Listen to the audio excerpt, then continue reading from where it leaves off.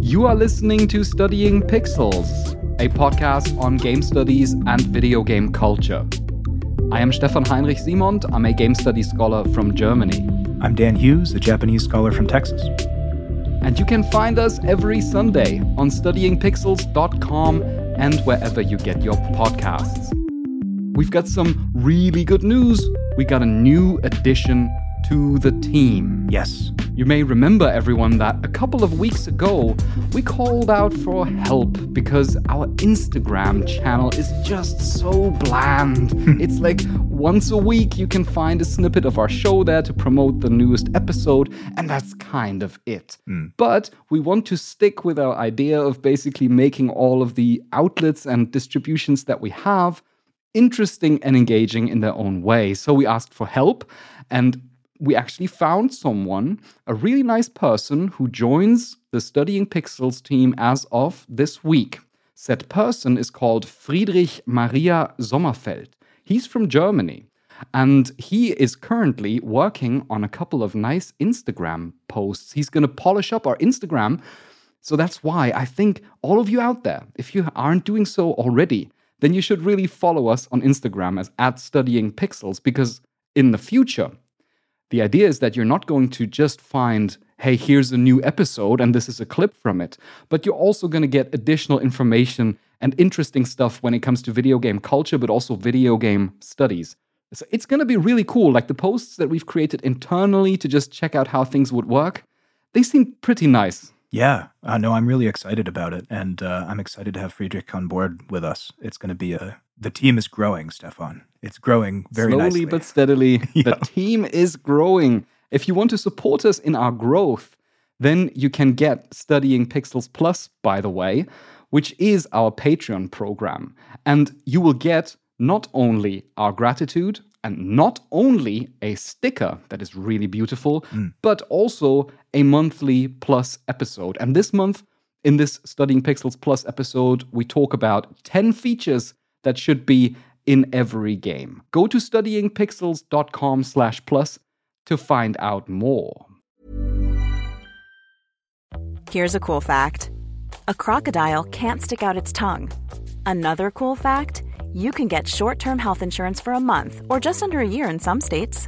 United Healthcare short-term insurance plans are designed for people who are between jobs, coming off their parents' plan, or turning a side hustle into a full-time gig. Underwritten by Golden Rule Insurance Company, they offer flexible, budget-friendly coverage with access to a nationwide network of doctors and hospitals. Get more cool facts about United Healthcare short-term plans at uh1.com. Hold up. What was that? Boring. No flavor. That was as bad as those leftovers you ate all week. Keke Palmer here, and it's time to say hello to something fresh and guilt-free. Hello Fresh. Jazz up dinner with pecan-crusted chicken or garlic butter shrimp scampi. Now that's music to my mouth. Hello Fresh. Let's get this dinner party started. Discover all the delicious possibilities at hellofresh.com. Dum dum dum. I wanna be the very best. Bum, bum, bum, bum. No one ever was. It just lights a fire in me. We could just keep going like this. Yeah, we could. There's nothing nostalgic quite like Pokemon. Oh, yeah, there is. Although Pokemon Legends Arceus is a topic that we're going to talk about today, but it doesn't feature that song. Surprisingly, it has a completely different audio design actually than all the other Pokemon games that I've played before. Yeah, it's a really not to get off track right off the bat, but it is a really beautiful soundtrack. It fits the world, I think, pretty well. It fits the world very well, and I think it also is indicative of a point that I'm going to make later on, which is, to me, it seems very strongly inspired by a certain game called Breath of the Wild. Yeah, I've heard about this. There's yeah, it's quite popular. Something about, I can climb that mountain. Yeah, you're playing as Zelda, you know? Yeah, right.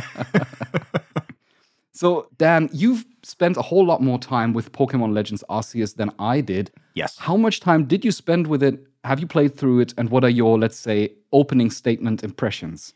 I think all in, I've probably put in 30 plus hours with it. And I have not completed it. There's one very important thing at the end of the game that I haven't done yet just because it's going to take some time. But I have beaten it. I've played through it. And I think my general impressions are it didn't necessarily wow me, but I think that what's really interesting about it is that for the past 5 or 6 years, Pokemon has been embracing some changes. They've been moving away from the turn-based formula, and with games like Pokemon Let's Go Eevee, Pokemon Let's Go Pikachu, and Pokemon Go, really, I think that's what kicked it off. They are, no pun intended, evolving Pokemon into something kind of new, where it's less of an RPG in a traditional turn-based sense and more of an open, walking around the world, catching Pokemon as you see them, exploring kind of action game. And I think it's trending in a really interesting way. And while I think that there's a lot of cool stuff in this game, the best thing I can say about it is that it's made me excited for the next one. And that is exactly why we're going to also keep the review in this main story section spoiler-free, but for everyone out there who has played through the game or who doesn't care too much about spoilers, we're going to do a separate spoiler section at the very end of this episode. So if you want to listen to that, then you have to just stay tuned after our outro plays today. Well, I would totally agree with everything you said. My impressions are a little bit more limited. I've only played the first couple of hours. You played it in Japanese as well, right? I did, yep. Yeah, me too, but I think I'm at an early intermediate level probably in Japanese, and it just slowed my progress quite a bit. And then eventually I was interrupted because we've got a review code for Horizon Forbidden West. Yes. We're going to talk about that later. But from what I got as my initial impressions, I felt like this video game has growing pains. Yeah. And my kind of mixed impressions are that I like it. It's not bad. It's not a bad game by far. It's an enjoyable video game in itself, but it shouldn't have these kind of growing pains as one of the series that is already quite mature. Yeah. Just by how many years it's already been out, right? I think so. Although in fairness to, because I agree with that statement, and to be devil's advocate for Pokemon, I think that because they were in the same formula for 20 years, this game, I would be shocked if there weren't growing pains. And frankly, I'm glad that they're taking these risks, because even though it kind of hits as a little bland in certain places, the foundation they're building for future games like Pokemon Legends will, I think, be really cool. Yeah, I agree. It's true. It is always hard to change. It's hard to change when you have such an established formula since, I think, the 90s, right? Yeah, with Pokemon Red and Blue, and most of the Pokemon games that were released, except for the spin-offs, they basically followed pretty much the same kind of formula with a minor addition here or there, or a little tweak here and there. Pokemon Legends Arceus feels to me like a step in a new direction. A little bit of a shaky, wobbly step, a little bit insecure at times, but still a step worth taking. And one of the things that it starts off with straight away is that it doesn't take place in something that is more contemporary, like most Pokemon games are, right? Yeah. But instead, it actually catapults you into a world. You're a time traveler, if I understood this correctly. And you are in a world that is inspired by ancient Japan, if that is correct. Yeah. So it's deliberately a time travel story, which I didn't know about before going into it. I thought that it was just a game that took place in this kind of ancient world, but your character literally falls through the sky, through a space-time rift, into this. You're always referred to as kind of the guy that fell from the sky. Yeah, which is cool, especially since I think this is the first Pokemon game I can think of that calls out your otherness. Because usually you grow up in the world, but in this case, you're a stranger, which is cool. And yeah, the region that you're in is called Hisui, which is apparently the old name for the Sinnoh region, which is where Diamond and Pearl take place. So it's an ancient version of that area in Pokemon. I like the idea that, yes, it makes a total difference of whether you are a child and you're kind of in this state of adolescence, because Pokemon games are conventionally kind of also coming of age stories. Yes, very much. Whereas this one is more a story of being estranged, of being, a literal alien, an outsider in that society, and accompanying the process, the very initial process of how society reacts to and engages with Pokemon. Because what struck me as strange at first, and I read the sentences a couple of times because I wasn't sure whether I was understanding them correctly, was that people are actually kind of scared of Pokemon. Like, Pokemon are like disgusting, weird things to them. Yeah. And they're just these wild things that are out there and that must be kept at bay. That hooked me immediately because every other Pokemon game starts with the professor of that region introducing him or herself to you and saying, Pokemon are our friends. Some people use them to battle. Others use them as, around the house or whatever.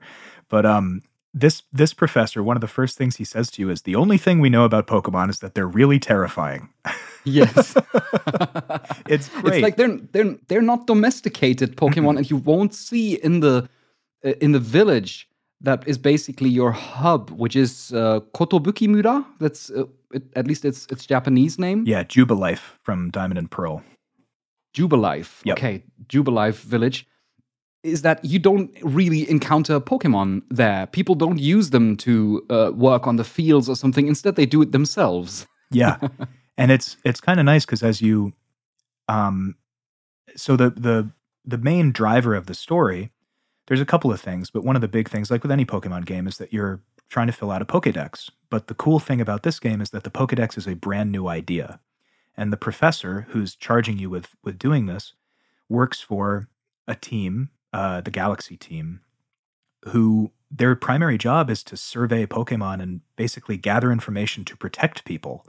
But the professor has this idea, well, yeah, okay, sure, we can protect ourselves, but we can also learn about these Pokemon and maybe befriend them.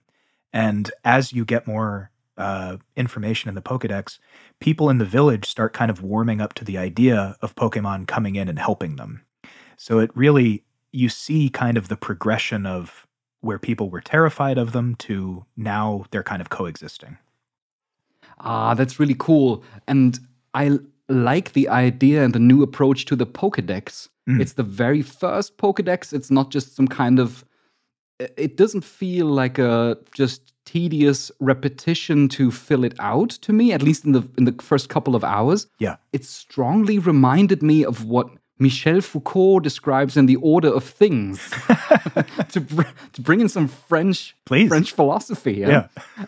Because it's this approach of, let's say, classic societies on the verge of enlightenment, which is kind of what this period is about, where societies try to categorize and structure and name everything in the world. Yeah. Like these huge botanical compendiums that have been published at the time. And you're basically working on one of those, except for it's about Pokemon. And I like that idea. I like especially that in previous Pokemon games, you would catch a Pokemon and bam, the entire thing would be there and filled out for you. In this one, though, it's a lot easier to catch Pokemon. You basically run through the world and you just throw Pokeballs left and right, it's so and fun. it's very fun. It's very fast. But it also means that just catching one won't fill out the Pokédex. Instead, you have several tasks that you need to accomplish, but you can choose which ones of those you want to accomplish. It can be you can catch a certain amount of them, you can defeat a certain amount of them, witness certain special attacks or their evolution, and so on. Like everything that you do kind of works towards filling out the Pokédex entry for each Pokemon. And I think that is very befitting to the idea of a researcher who tries to understand the behavior of these creatures. I totally agree. And I like that it's this taxonomic system because... Yeah, a taxonomy. Exactly. Yeah. The cool idea is that you can't just catch one Pokemon and have all the information, like you said. So the kind of implication is that, back in the village, in the hub world, there's a pen where all of the Pokemon are kept that you've caught. And I love the idea that, you catch one Starly, for example, the bird Pokemon. And the professor says, okay, well, this is just one specimen. I don't have enough information to really fully understand this. So then you catch 10 of them, and then the Pokedex entry's filled out, because I love the idea that they say, oh, look, there's these minor details or this difference. This one has these moves. This one is this big. It's a cool idea, and it doesn't feel tedious like you might think catching 10 Pokemon would feel like. Actually, it feels even liberating to me. Because you can choose which kind of tasks to accomplish, I also felt encouraged to actually use the Pokemon that I caught. Yeah. One of the big problems that I had with Pokemon Shield was that I would catch a Pokemon, it would disappear in my inventory, in my stash, and I would never see that creature again. Oh, okay. Yeah. It was a blip on my radar and it's gone. Whereas here, I think more actively about it. Okay, so I want to fill out the Pokedex. I don't want to really just go around and just catch random specimen of this one Pokemon. Instead, I'm going to carry it around, use it a couple of times in battle, try out its different attacks, and so on. And bam, Pokedex entry filled out. You're so right. There's a joke. I mean, I saw this online when I was playing Diamond and Pearl. There's a joke that, like, everybody has the same team in Diamond and Pearl. Or like in Sword and Shield, everybody eventually has the same team. There's a decided upon group of Pokemon that are just the ones you stick with. I don't get that sense in Arceus. You definitely can. You can choose which Pokemon you want for fighting and stuff, but it really does incentivize switching your team out and seeing what these Pokemon can do. And all throughout this journey, you're accompanied by a relatively colorful cast of characters, I felt. Like those that I encountered, it might be that I found them more interesting because I had to decipher the Japanese language. I don't know what your impressions are. I found them mostly charming. Pretty typically Pokemon characters, but sufficiently charming to keep me interested in what's going on in the story. I agree. I think that there's a few layers to the characters. They all have their quirks that come out in Japanese. There's the tough guy, the quiet guy, the, chipper girl, like all these characters. What I also like, though, is that a lot of the characters are antecedents of characters in the mainline story, and not just from Diamond and Pearl. There's a character in particular named Ingo, and Ingo, I think, is from Black and White, and he fell through the sky like you did. So here's this guy from a different game who exists in this game as this kind of out-of-time character. So they're doing a lot of interesting things you wouldn't expect in a Pokemon game, and all of them feel like they serve a purpose in this town. They have their status. People trust each other, or they don't trust each other because of the differences in the clans. There's a lot of cool stuff going on in the characters, I think. There must be a whole lot more to come after what I have experienced. Because I always had this kind of a routine of you like being in the village, and then you assemble your team, you head out, and you're in this. It's like a starting area where you can catch some initial Pokemon. I didn't see much more of the game. I think another point against this game for me is that as fun as the mechanics are in the game, the story is really, really slow going. And I think that's primarily because this is a game that's showcasing what a game like this will look like. So it starts off slow, and then it really ramps up towards the end, but very quickly. So I think the points of interest for me in the story are in the characters and how they interact with one another. Like the different clans, the Diamond and Pearl clan are kind of at each other's throats because they believe that the god of this world is different from the other's perspective, which is a great idea for a Pokemon game. So lots of interesting little world building and character stuff. Just a really kind of slow and honestly boring at times story, I would say. But did you feel that the mechanics were able to carry that kind of narrative extensiveness? Because the thing is that they did make not only catching Pokemon more engaging, but also the fighting, as in you throw your Pokemon directly at another wild Pokemon while you see them waddling around in the wild. And then you have, it is still a turn-based system, but there's some modifications to it. For example, you can amplify the power of your attacks, which will also then make you slower. Or you can basically choose the speedy route where you deal less damage, but you're able to attack again more quickly. So basically the pacing and the speed of the battles to me felt quite engaging, but after a couple of hours I could sense, okay, this is going to wear thin relatively quickly afterwards. I think I felt that. It was kind of peaks and valleys for me. Because there's a part in the middle where I think I felt like I just want to get to the new area where I can catch new Pokemon, and I have to get through this battle to do it. But I will say that at the end, when your Pokemon are kind of higher level, it's not like other Pokemon games where you just by virtue of playing them, your Pokemon becomes so overpowered that by the time you get to the end battles, it doesn't really challenge you. Arceus is challenging.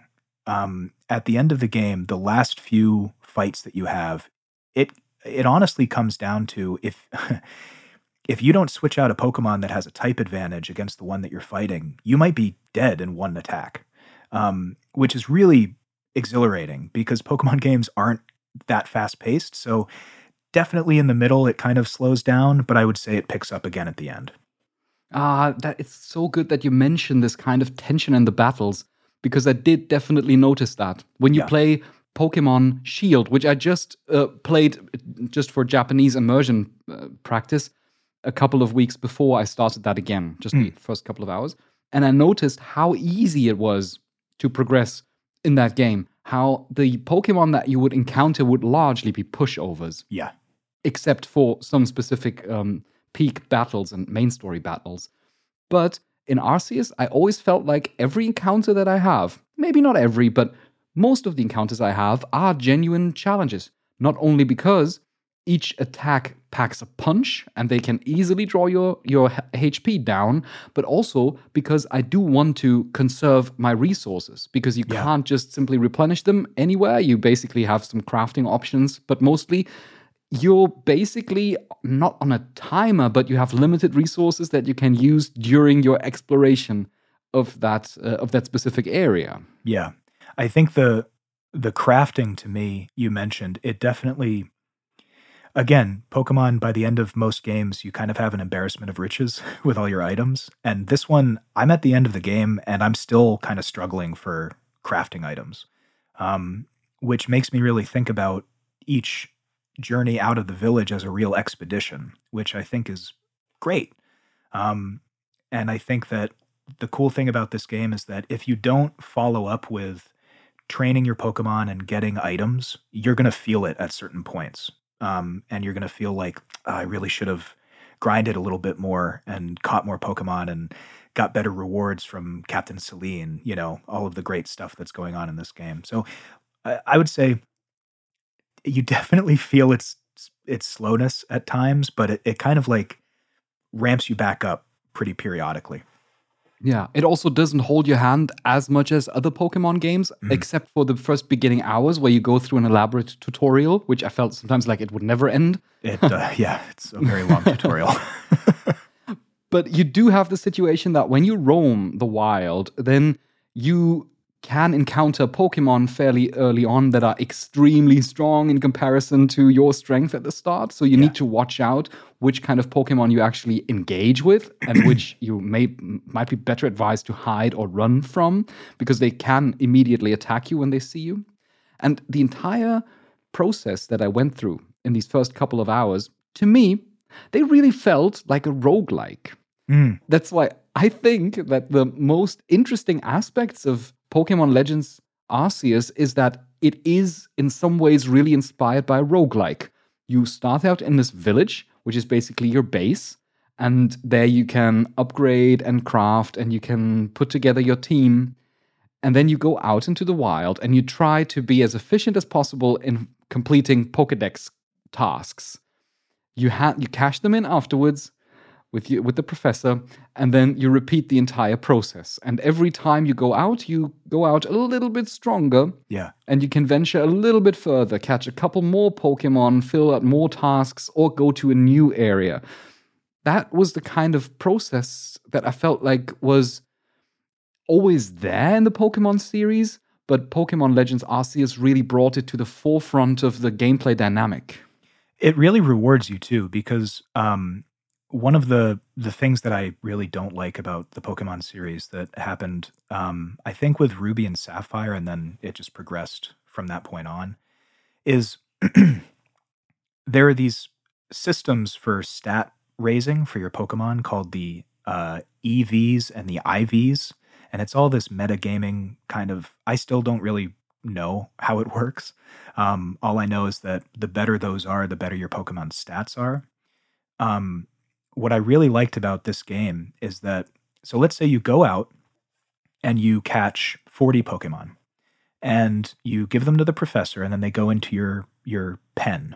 You can go to the pen and you can release all of them. And when they release, you can get these items that raise those values without, you don't have to like farm for a really good Pokemon. You don't have to spend hours looking for the one with the best stats. You can make any Pokemon really good by using these items. So I think you're right, because it does give you the impression that, okay, you have all these tools at your disposal. You can do whatever you want. And the better you prepare, the further you're going to get, the more resources you'll get. So the further you can get next time. It's a lot of fun. Exactly. Yeah. I think that's what made it the most fun for me. Whereas the thing that made it the most unenjoyable was the technical fidelity. Yeah. Honestly. I think, well, the Nintendo Switch has limited capabilities. I'm aware of that. We have to make concessions, I know. But we've seen games like Super Mario Odyssey. We've seen games like Breath of the Wild, which is exceptional in many ways. But yes, Pokemon, I think it has no reason to look as ugly as it does. A lot of frame rate issues, a lot of bland open spaces. I'll say this. I was very unimpressed with the open world. I think Pokemon is such a cool world, and it just didn't feel like there was a lot of stuff to explore. There's a lot of ways to explore. You get these special Pokemon that let you travel fast or climb mountains or fly a little bit. But it's not really enticing like a Breath of the Wild is. And I feel like the game was kind of pitched that way, and it really doesn't live up to it. Yeah, I think when I say it felt to me like a roguelike, then I mean it could have very well been one. The open world seems so bland and so uninspired that it might have well been just randomly generated. You know? Yeah. I think it wouldn't have made much of a difference to me if they would have told me, hey, and this is like every time you go out there, it changes its structure or something. It's like, oh, okay, it looks like that anyway. Right. I will say this, selfishly, I'm glad that this was done in the Diamond and Pearl world, because what I'm hoping is that they'll learn from their mistakes and they'll learn from the feedback of it being bland, and we'll get a really beautiful Kanto region Pokemon Legends game, like the red and blue area, because I feel like that or maybe the Johto region from Gold and Silver, there's so many cool ideas that you could do, and if those games were as bland as this one is, I'd be really disappointed. Yeah. I think this is mostly the impression that I'm going away with from this game, that it feels like, okay, it did many things in new or interesting ways for Pokemon. None of this is really new for video games. It's just new for Pokemon. And I am looking forward to what they might develop this into. At the same time, I just can't help, while I was playing, I just thought, man, there are games like, Mario Odyssey, Breath of the Wild, Animal Crossing. Amongst all of these, let's say, I'm not going to say first party, but I'm going to say Nintendo exclusive series, unfortunately, by now, Pokemon has a relatively weak standing among them, I feel like. I think so. I mean, it's still a huge franchise. Everybody loves Pokemon, but I think that the hardcore fans of it, I think, get disappointed with every release. I don't know that I feel that way. I definitely think I see the long Arceus of Pokemon games, and I can see a couple years down the line a really cool Pokemon Legends game that this set up. But for now, I think, okay, cool. You prove that it can be done, this open world Pokemon game where you're running around catching Pokemon and throwing them at things. So now let's really wow people with the next one. Many of us have those stubborn pounds that seem impossible to lose, no matter how good we eat or how hard we work out. My solution is PlushCare. PlushCare is a leading telehealth provider with doctors who are there for you day and night to partner with you in your weight loss journey. They can prescribe FDA-approved weight loss medications like Wegovy and Zepbound for those who qualify. Plus, they accept most insurance plans. To get started, visit plushcare.com/weightloss. That's plushcare.com/weightloss. Hold up. What was that? Boring. No flavor. That was as bad as those leftovers you ate all week. Keke Palmer here, and it's time to say hello to something fresh and guilt-free. HelloFresh. Jazz up dinner with pecan-crusted chicken or garlic butter shrimp scampi. Now that's music to my mouth. HelloFresh. Let's get this dinner party started. Discover all the delicious possibilities at HelloFresh.com. Hiring for your small business? If you're not looking for professionals on LinkedIn, you're looking in the wrong place. That's like looking for your car keys in a fish tank. LinkedIn helps you hire professionals you can't find anywhere else, even those who aren't actively searching for a new job but might be open to the perfect role. In a given month, over 70% of LinkedIn users don't even visit other leading job sites. So start looking in the right place. With LinkedIn, you can hire professionals like a professional. Post your free job on linkedin.com/achieve today. Hi, I'm Daniel, founder of Pretty Litter. Cats and cat owners deserve better than any old-fashioned litter. That's why I teamed up with scientists and veterinarians to create Pretty Litter. Its innovative crystal formula has superior odor control and weighs up to 80% less than clay litter. Pretty Litter even monitors health by changing colors to help detect early signs of potential illness. It's the world's smartest kitty litter. Go to prettylitter.com and use code ACAST for 20% off your first order and a free cat toy. Terms and conditions apply. See site for details. Dum dum dum. I wanna be the very best. Okay, shall we close it off with this? Yeah, sounds good to me. I would say, then, would you recommend it, first of all? Recommend it? Yeah. I would say yes, but only once there's a gap in your gaming biography and you say, okay, I don't have anything of like. For me, for example, it was easy to basically bounce off of Pokemon and play something else. Yeah. I think for me, it needs to be a time like, let's say, over the Christmas period where I just want to like casually jump into a game and just do some roguelike style runs in a Pokemon world. And I would also say, for what it is and for the production quality that it has, it's a bit overpriced. I think it's for $60 US, it's a bit much. I think wait until there's like a sale. There's no urgency to play this game right now. I agree. I think I liked a lot of it. I was bored for a good portion of it, but on the whole, I would say it's doing a lot of interesting things and it's worth the purchase when the price comes down. And if you want to hear more about something interesting that it does, dear listeners, then stick around after the end of this episode, where we're going to talk about some spoilers of Pokemon Legends Arceus. Because Dan has some impressions that he wants to share, and I don't know what they are either. Yes. I'm super interested. I'm going to be around. I'm going to stick around. Oh, good.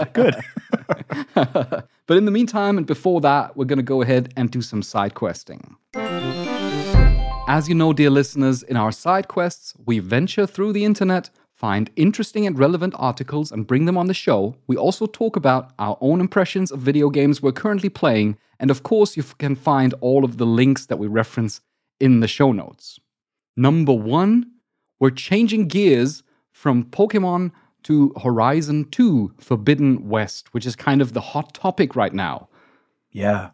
So you have dived into this, and we actually got a review copy. Is that right? That is something important we need to mention up top. Yes, we got a review code from Sony. Thanks very much, of course. That is, as always, not going to taint or alter our impressions. But what did really alter my impression, I must say, is jumping from Pokemon to Horizon. Because that was like an immediate switch.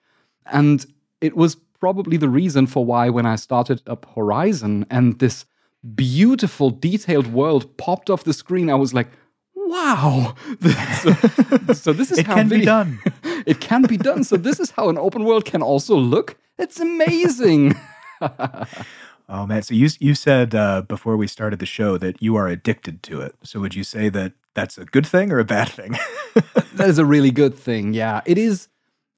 We're going to do a proper review of this at a later point. I just played through the first couple of hours. There is also there's a bit of a tutorial at first that's fairly linear, where you're introduced to all the key mechanics, and then you're let loose in this kind of opening area that's not quite the Forbidden West. It's like a transient kind of space. I'm going to describe it as such. The strongly discouraged Northwest. Yes. Not quite forbidden, but going there is also not really recommended. It's really wonderful. It's so much fun. You come into it and it's immediately Horizon. It is Horizon as you know it and love it. Aloy is immediately charming. The other characters that surround her, that are with her on her journey, this is particularly one person at the very beginning, but also the other characters you encounter fairly early on so far, they were all exactly on point when it comes to writing, when it comes to acting. Of course, you got your rando NPCs that are just like sitting or standing around, that have like just a one-line thing and they're a bit awkward. But even the smaller NPCs that play a role and that you can actually communicate with are so believable and so wonderfully written and acted that it's just immediately engaging. Obviously, at the forefront of which is Ashley Birch's performance of Aloy, which is just simply immaculate. I noticed in a conversation that I played yesterday in a tavern that they put so much effort into, not only highlighting the person that is currently speaking. When you talk to this feeling when you play a video game and you talk to an NPC and your character model is just kind of like stiff, like, Yeah. And in this case, I specifically observed Aloy, and it's like she reacts like with even small details to everything in this conversation. That is just really cool. Yeah. And at the same time, I must also say that there is a short intro video that introduces the events of the first game, but it's very brief, it's very superficial, and afterwards you're quickly thrown into this idea where Aloy is already like a savior, and the events of the first game are clearly referenced and talked about without showing you in detail what happened. So for anyone out there who wants to get into Horizon Forbidden West, I think it's clearly a sequel, so this is really something where it can be safely recommended to play the first game before going into the Forbidden West. I was going to ask you about that because a lot of times video games are somewhat good about you can just pick up the sequel and just jump in, but you would recommend, if you haven't played Zero Dawn, that you should before going into this. I think so, for two reasons. One is that you will understand more at the beginning of the story. You will understand the scope of what has happened and how Aloy came to be the person that she is at the beginning of Forbidden West. And also because Horizon Zero Dawn is still such an excellent game to play that I don't think there's much that would stand in the way of enjoying it. So I think it would make sense, if you want to get into Horizon, then to play Zero Dawn first and then Forbidden West. At the same time, though, I mean, what I've seen so far of Horizon Forbidden West is absolutely wonderful. The world is beautiful. The machines are so alive in this world, right? You know the feeling when you just, you are on your way to a quest marker, you don't know what is there. And then there are these like hordes of machines that are like roaming around, and they behave like, for anyone who has never played Horizon, a little bit like dinosaurs, you could say, or like ancient animals, but at the same time they are machines and they've got like these laser eyes and stuff like that. And you can hunt them down. You have to be strategic. I'm playing on the hardest difficulty, so it's a wonderful challenge. But before every encounter, to think about, from which angle am I going to tackle them? Can I take out maybe the two scouters at the beginning so that they can't call for backup, and then I might place a trap here, and I might override another machine so it can cause some ruckus. These kinds of just procedural tensions that occur within the game constantly are super engaging. That's cool to hear. I think, so I have not played it yet. I actually went out looking for a physical copy yesterday, which was Friday when we're recording this, and could not find one. So I'm looking to get one soon, but I'm really excited about it. I think we've talked before about how games kind of creep up on us now, and you get really excited when a big one or a really cool one comes out. So I'm glad to hear that your first impressions are so exciting and enjoyable. Yeah, they're very positive across the board. That being said, it's not perfect. I can say that already, because there are some things where I thought, okay, this game could have taken a little bit more time. I respect, though, that the Guerrilla Games, they made a conscious decision not to engage with crunch, not to expect any overtime from the employees, and instead delay the game, because they were initially planning to release it at the end of last year, but they pushed it back, which I think was a very good decision. Of course, it's a huge open world game. There are some clipping problems. There are some glitchy things. Since the world is so detailed, and since the ground is basically never even, Aloy's legs sometimes seem a little bit weird or not really, a little bit floaty. There are these kinds of details that if you look at them specifically, then you can notice them. Or I saw a tree stump that was basically not on the ground, but just floating a bit above it. And so on. It's like, these are things that happen if you jump into a huge open world game on day one. And that's why I can basically brush that aside and be like, these are minor things. They will be fixed over time. They will not be all too relevant. There are also some conscious decisions that they've made that are probably, some are for the better. Some are some are maybe a little bit more ambiguous. One is that you now have a grappling hook. It's called a pull caster. And you get this fairly early on in the game, but it's not a grappling hook in a sense of, you would find it in other games where you can pretty much just grapple and zip line around the world everywhere, but it only works in specific spots. And it can accelerate your climbing a little bit, but it's not like a really game-changing implementation. What does change the vibe of it quite a bit is that now you have, Aloy, she has a focus in her hand. You can use it like a focus ping to show you items that you can collect and so on, like places of importance that are in your immediate vicinity. You can also now see climbing ledges. Like they are marked with, yellow lines. And this is cool because it makes the world very accessible, very readable. You can immediately see, oh, okay, I can climb there. But wherever you can't climb, it displays just red crosses, small red crosses. Okay. And to me, I know that it's very practical, but on the other hand, it also kind of shows me the limitations of this world, because I walk along, let's say there's some ledges and there's a cliff that I'm walking along, and I ping, and then it shows me all the places I can't climb.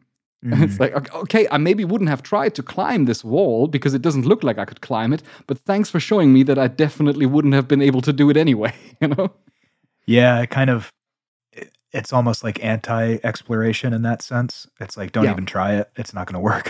Yeah. It's a bit strange in that regard. I think that feature requires some tweaking still. I think it would suffice to highlight the spots where you cannot climb, where you can climb, and to basically not react to those where you cannot climb. That would already be sufficient. You don't need to put these red crosses everywhere. But I think that's one of the new features that they implemented, and we're going to see how it pans out over time. Across the board, though, first, let's say 5 to 10 hours of the game are extremely enjoyable and very immediately fun. Very good. I can't wait to start. Number 2, you in the meantime have looked into a game that I'm also very curious about, and that is Sifu. Yes, Sifu. I put down Pokemon and I picked up Sifu, and I'm so glad I did. It's not because Pokemon is, I feel like we're ragging on Pokemon a little bit. I liked Pokemon. Poor Pokemon. I know. But no, Sifu. So I've played through to the first boss. And I have to say, if you want a modern example of how to open a game, boy, Sifu is a great example of that. So the setup for Sifu is that you're playing as this character whose father was killed in an act of revenge by kind of well, I think anyway, a bad kung fu guy.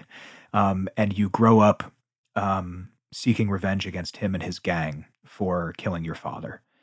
And the gameplay is really fluid and fast. It's all about like real-time fighting, where you have all these different kung fu moves that you can use.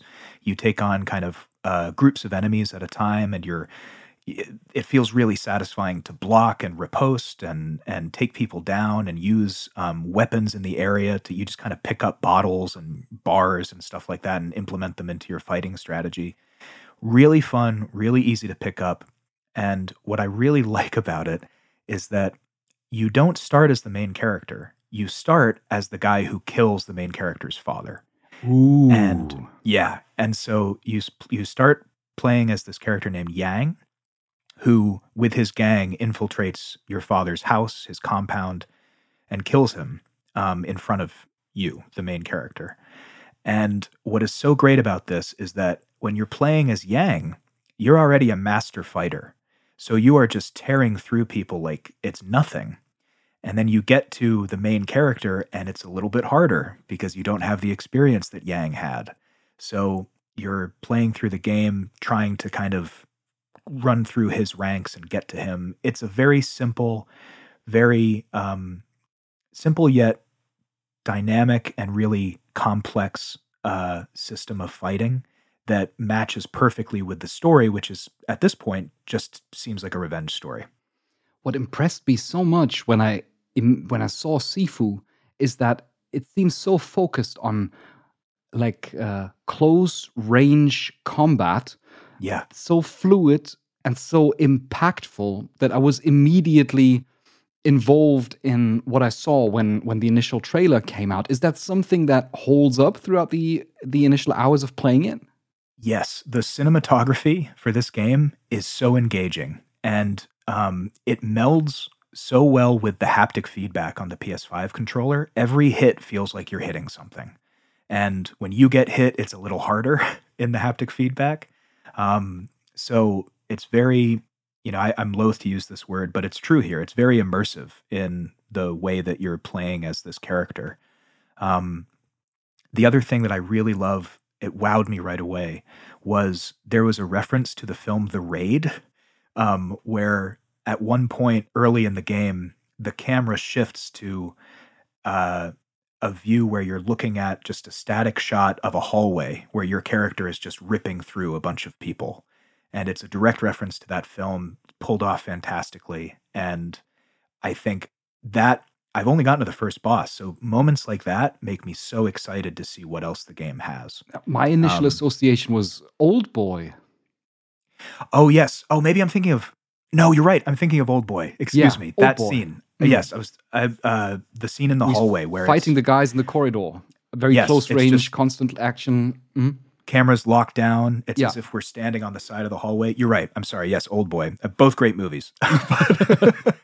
But wow, it's immediately gripping. And it also, what I really appreciate about it is that it doesn't waste your time. It's very dense, but it's also very, very fast paced.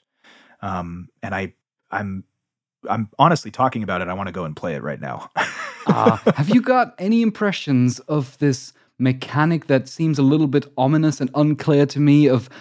It's sounded a bit like roguelike style to me, that when you die, you age.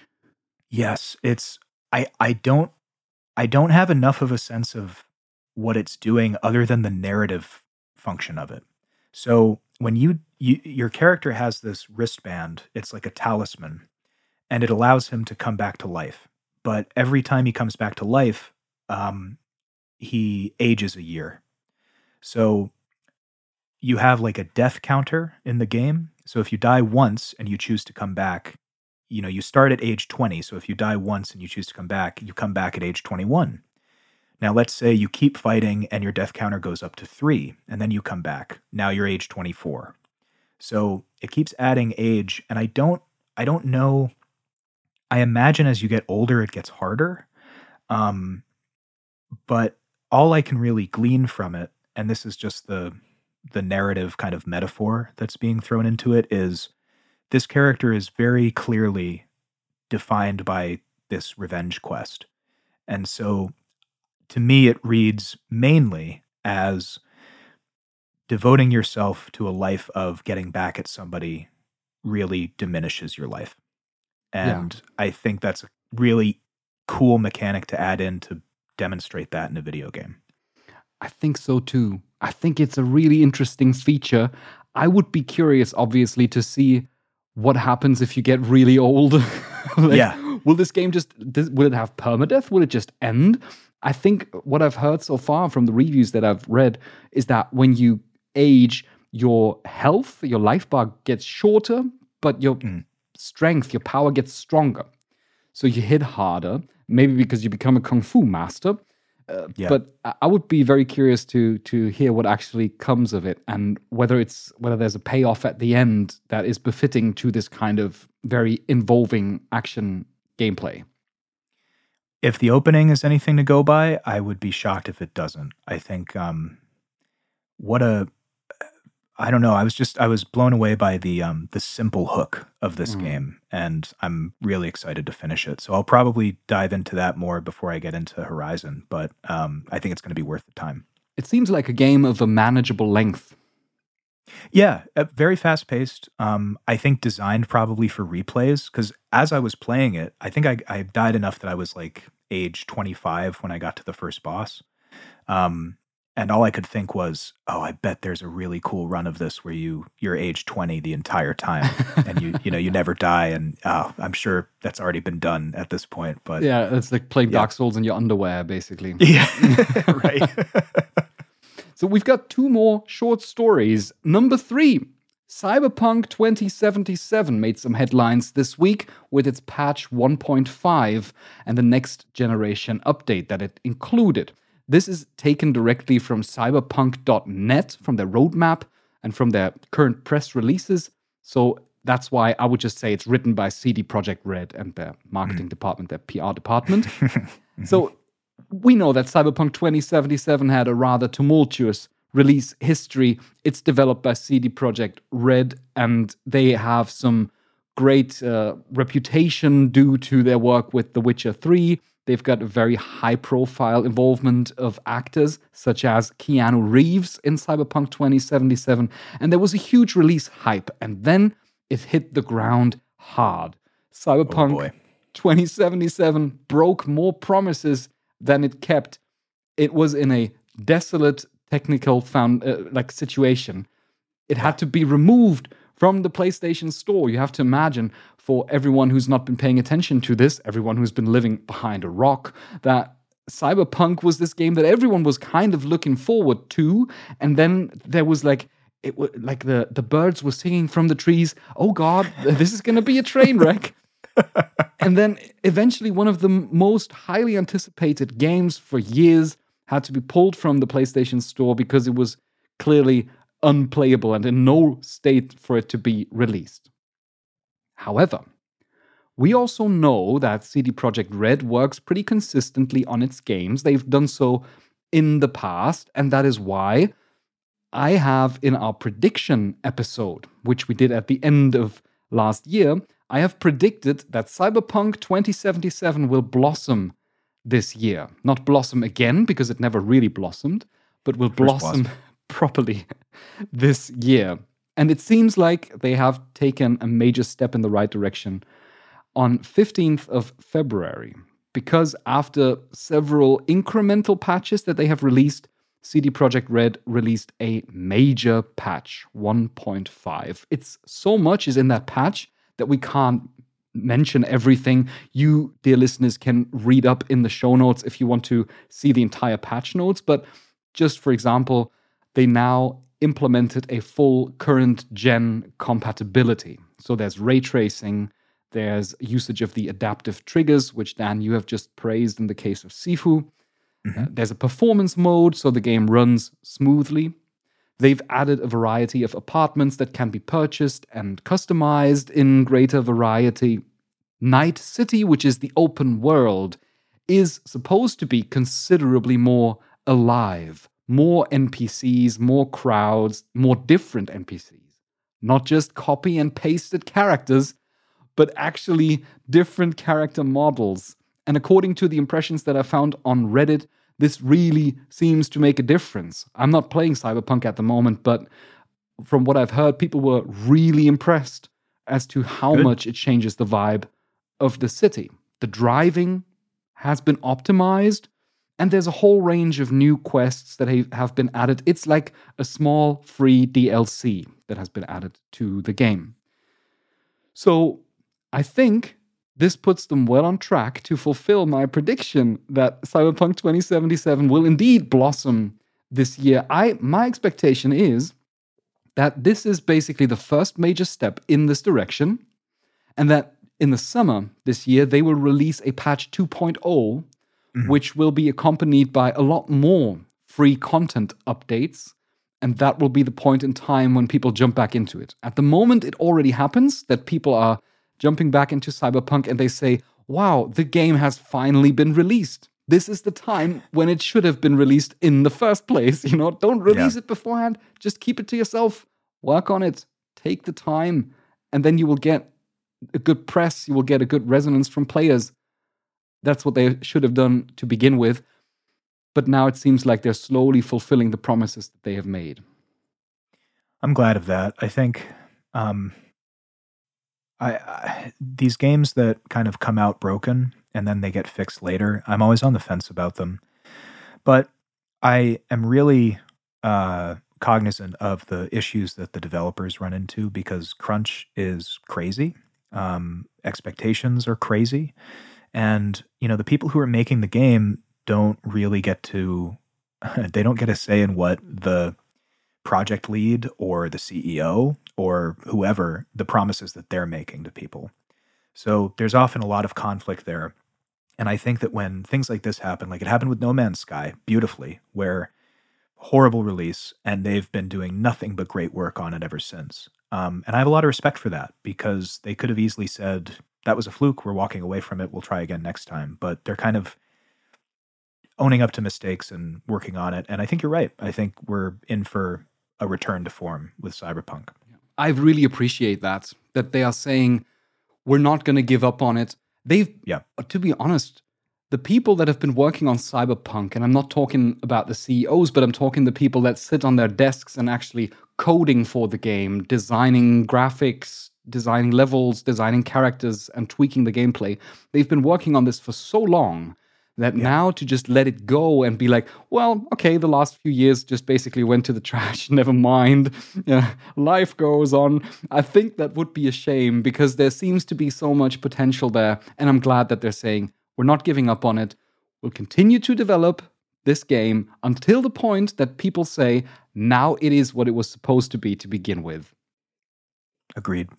Number 4. Yes, the rare human interest piece out of Nebraska.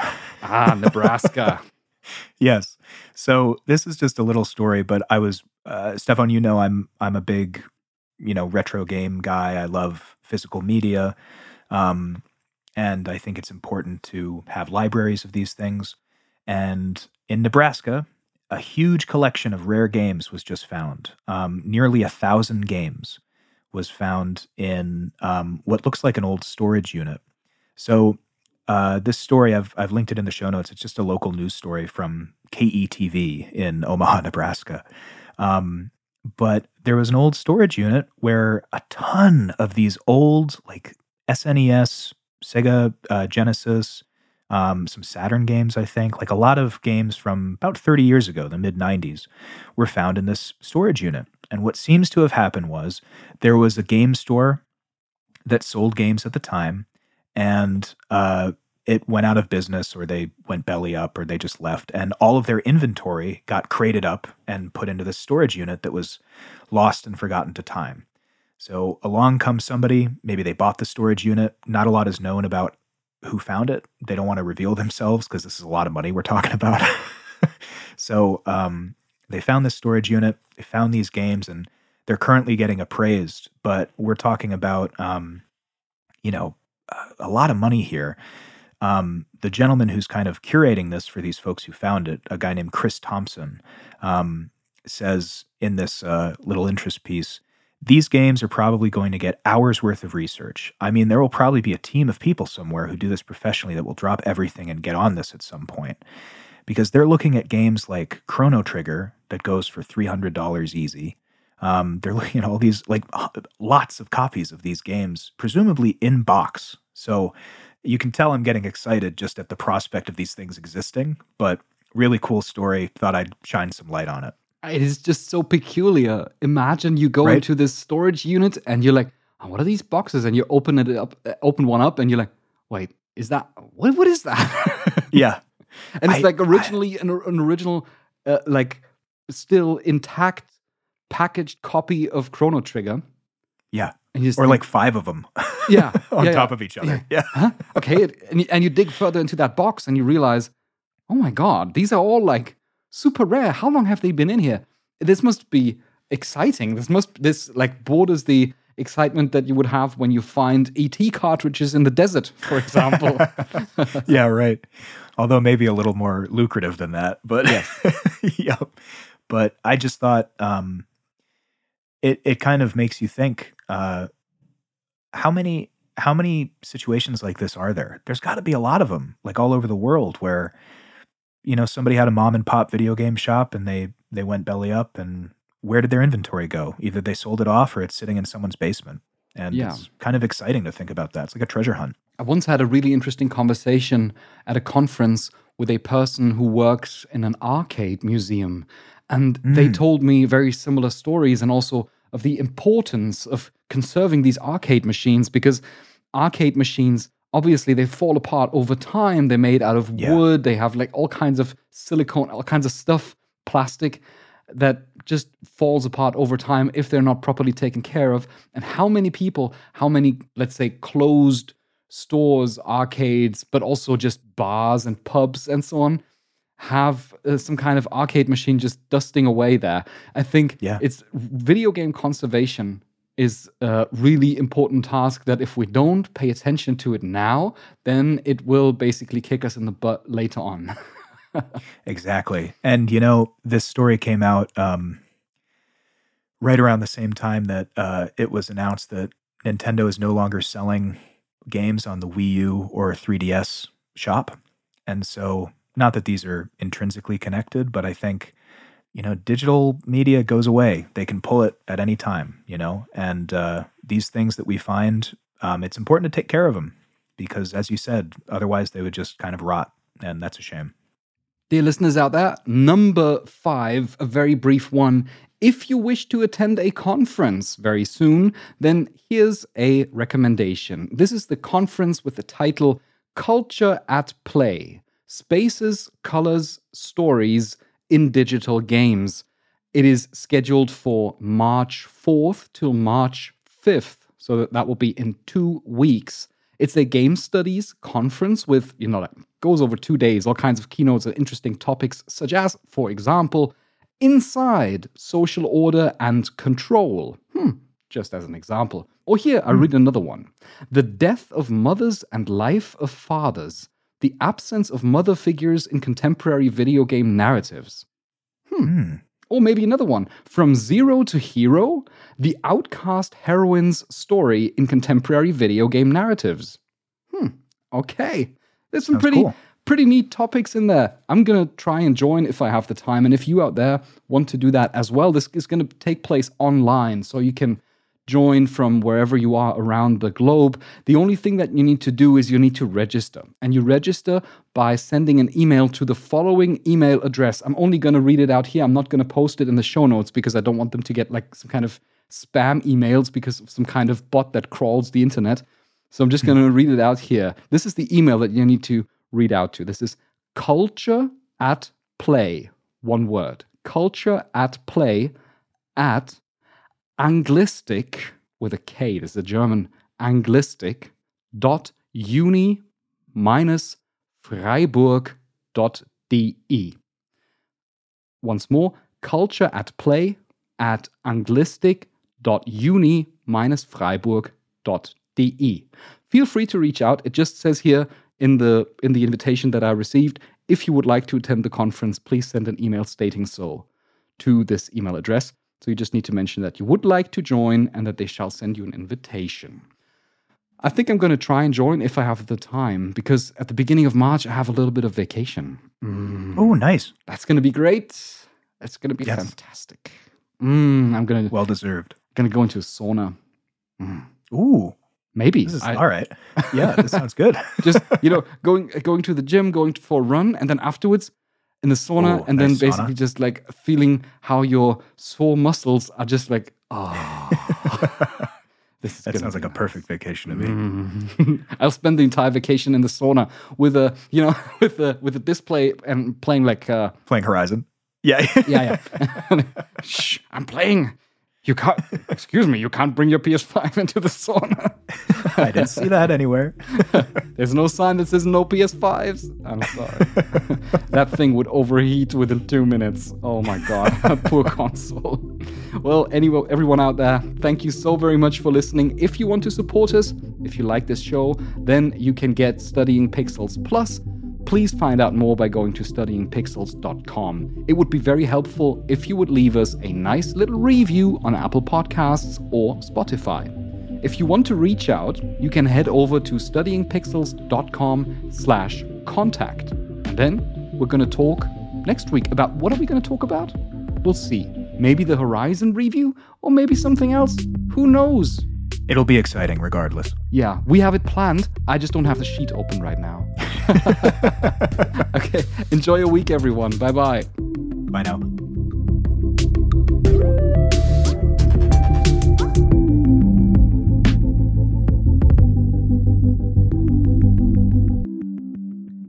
Psst. Hey, are you still there? I'm here. I never leave. I sit here. I wait for the next show. Yeah, basically just sitting there in the session, logged in, microphone in front of you, being like, you are listening to Studying Pixels. Which you are, by the way, everyone out there. If you want to be surprised by the narrative developments of Pokemon Legends Arceus, then it is our recommendation that you turn off this show now. The outro is over, so why are you still here? Yeah. But if you are interested in what happens, and you want to follow along and hear Dan's thoughts on the matter, the ending of Pokemon Arceus and potential of a sequel, then stick around because that's what we're going to talk about for a couple more minutes. So, everybody get your secret hats on because there's just one character that I want to talk about who ends the story, but he's there the entire time. Stefan, what are your thoughts on Volo, the merchant? Who's that? He's the guy with the Togepi who he's part of the Ginkgo Guild who sells things. He comes up to you. He's the first guy that you fight. Yeah, I remember that. I remember that when I encountered him pretty much early on at the beginning because I was always wondering while playing Arceus, who is my rival? You always got like one kind of rival dude, and I thought either it's Shaw, I think is her name, right? Yep. The girl that basically introduces everything to you, either it's her or it's that Volo dude. Is it that Volo dude? Is it my rival? It is Volo. But it's a great twist because it's not apparent until the end of the game.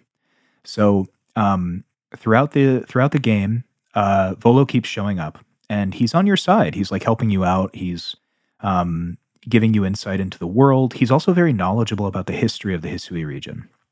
And once you've beaten the game, the post-game opens up. And the idea is that, okay, there are all these like plates, these items that have some kind of historical link to Arceus, the Pokemon. And Volo charges you with, let's go find all of them. And so you go and you collect these plates, and eventually it's revealed that Volo has been trying to get these plates so that he can get the attention of Arceus, who, for those of you who don't know, is essentially God in the Pokemon universe. He's trying to get the attention of Arceus because he wants to be chosen by Arceus and recreate the world in a new image, right? So you end up fighting with him at the end. He summons this Pokemon Giratina, which is like the Pokemon devil in my understanding. And you fight against that Pokemon and you defeat Volo, and he's crestfallen because he wasn't chosen by Arceus.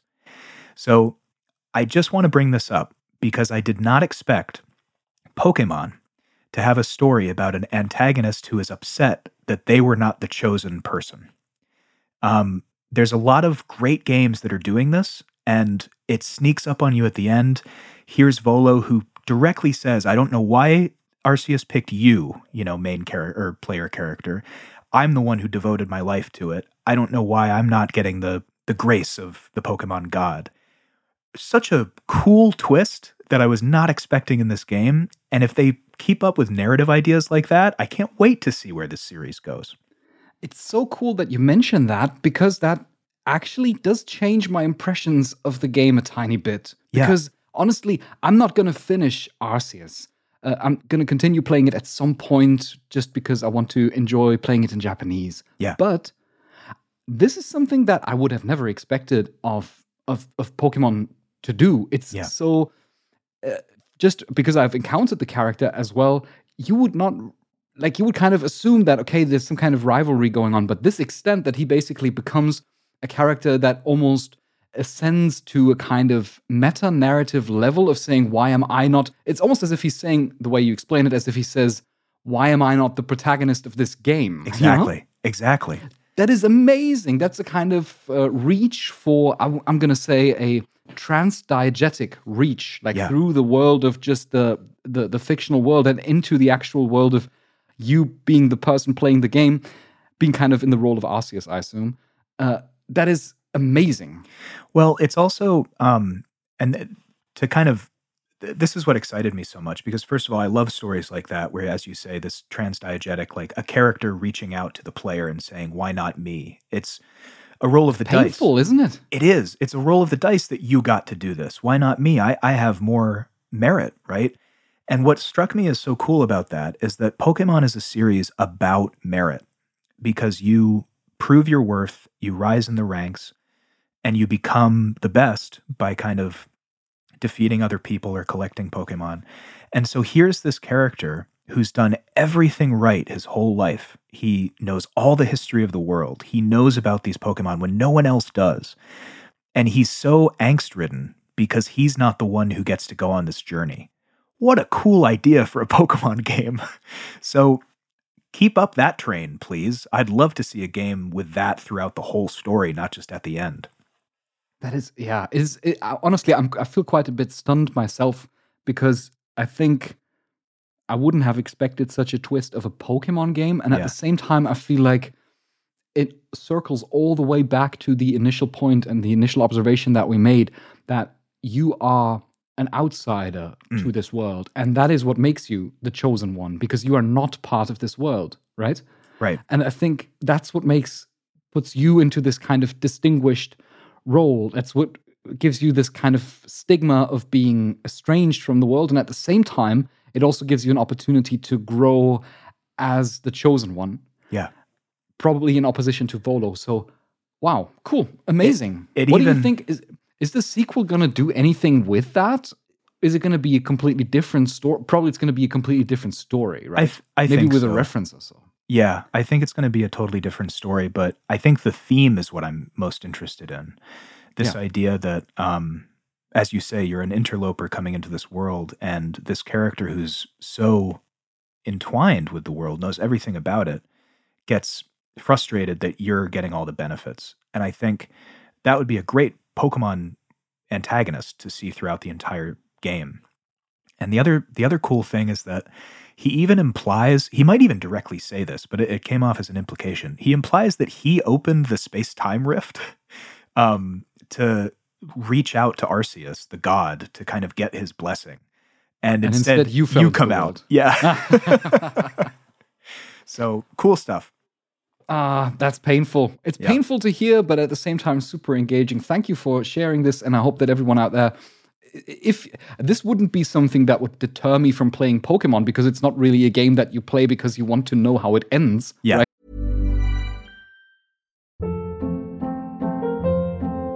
Hold up. What was that? Boring. No flavor. That was as bad as those leftovers you ate all week. Keke Palmer here, and it's time to say hello to something fresh and guilt-free. Hello Fresh. Jazz up dinner with pecan-crusted chicken or garlic butter shrimp scampi. Now that's music to my mouth. Hello Fresh. Let's get this dinner party started. Discover all the delicious possibilities at hellofresh.com. Hi, I'm Daniel, founder of Pretty Litter. Did you know cats tend to hide symptoms of sickness and pain? I learned this the hard way after losing my cat, Gingy. So I created Pretty Litter, a health monitoring litter that helps detect early signs of illness by changing colors, saving you money and potentially your cat's life. Pretty Litter is veterinarian developed, and it's the easiest way to keep tabs on your fur baby's health right at home. Go to prettylitter.com and use code ACAST for 20% off your first order and a free cat toy. Terms and conditions apply. See site for details. Right. But still, I think it's very valuable to know, and maybe even would improve my enjoyment, because then you can read it in a different lens. Thank you, everyone, for joining us for this little spoiler conversation on Pokemon Legends Arceus. And then we'll say goodbye to the last of you remaining around here in these vestiges of the internet. And we'll see you next week. Bye-bye, everyone. Bye now.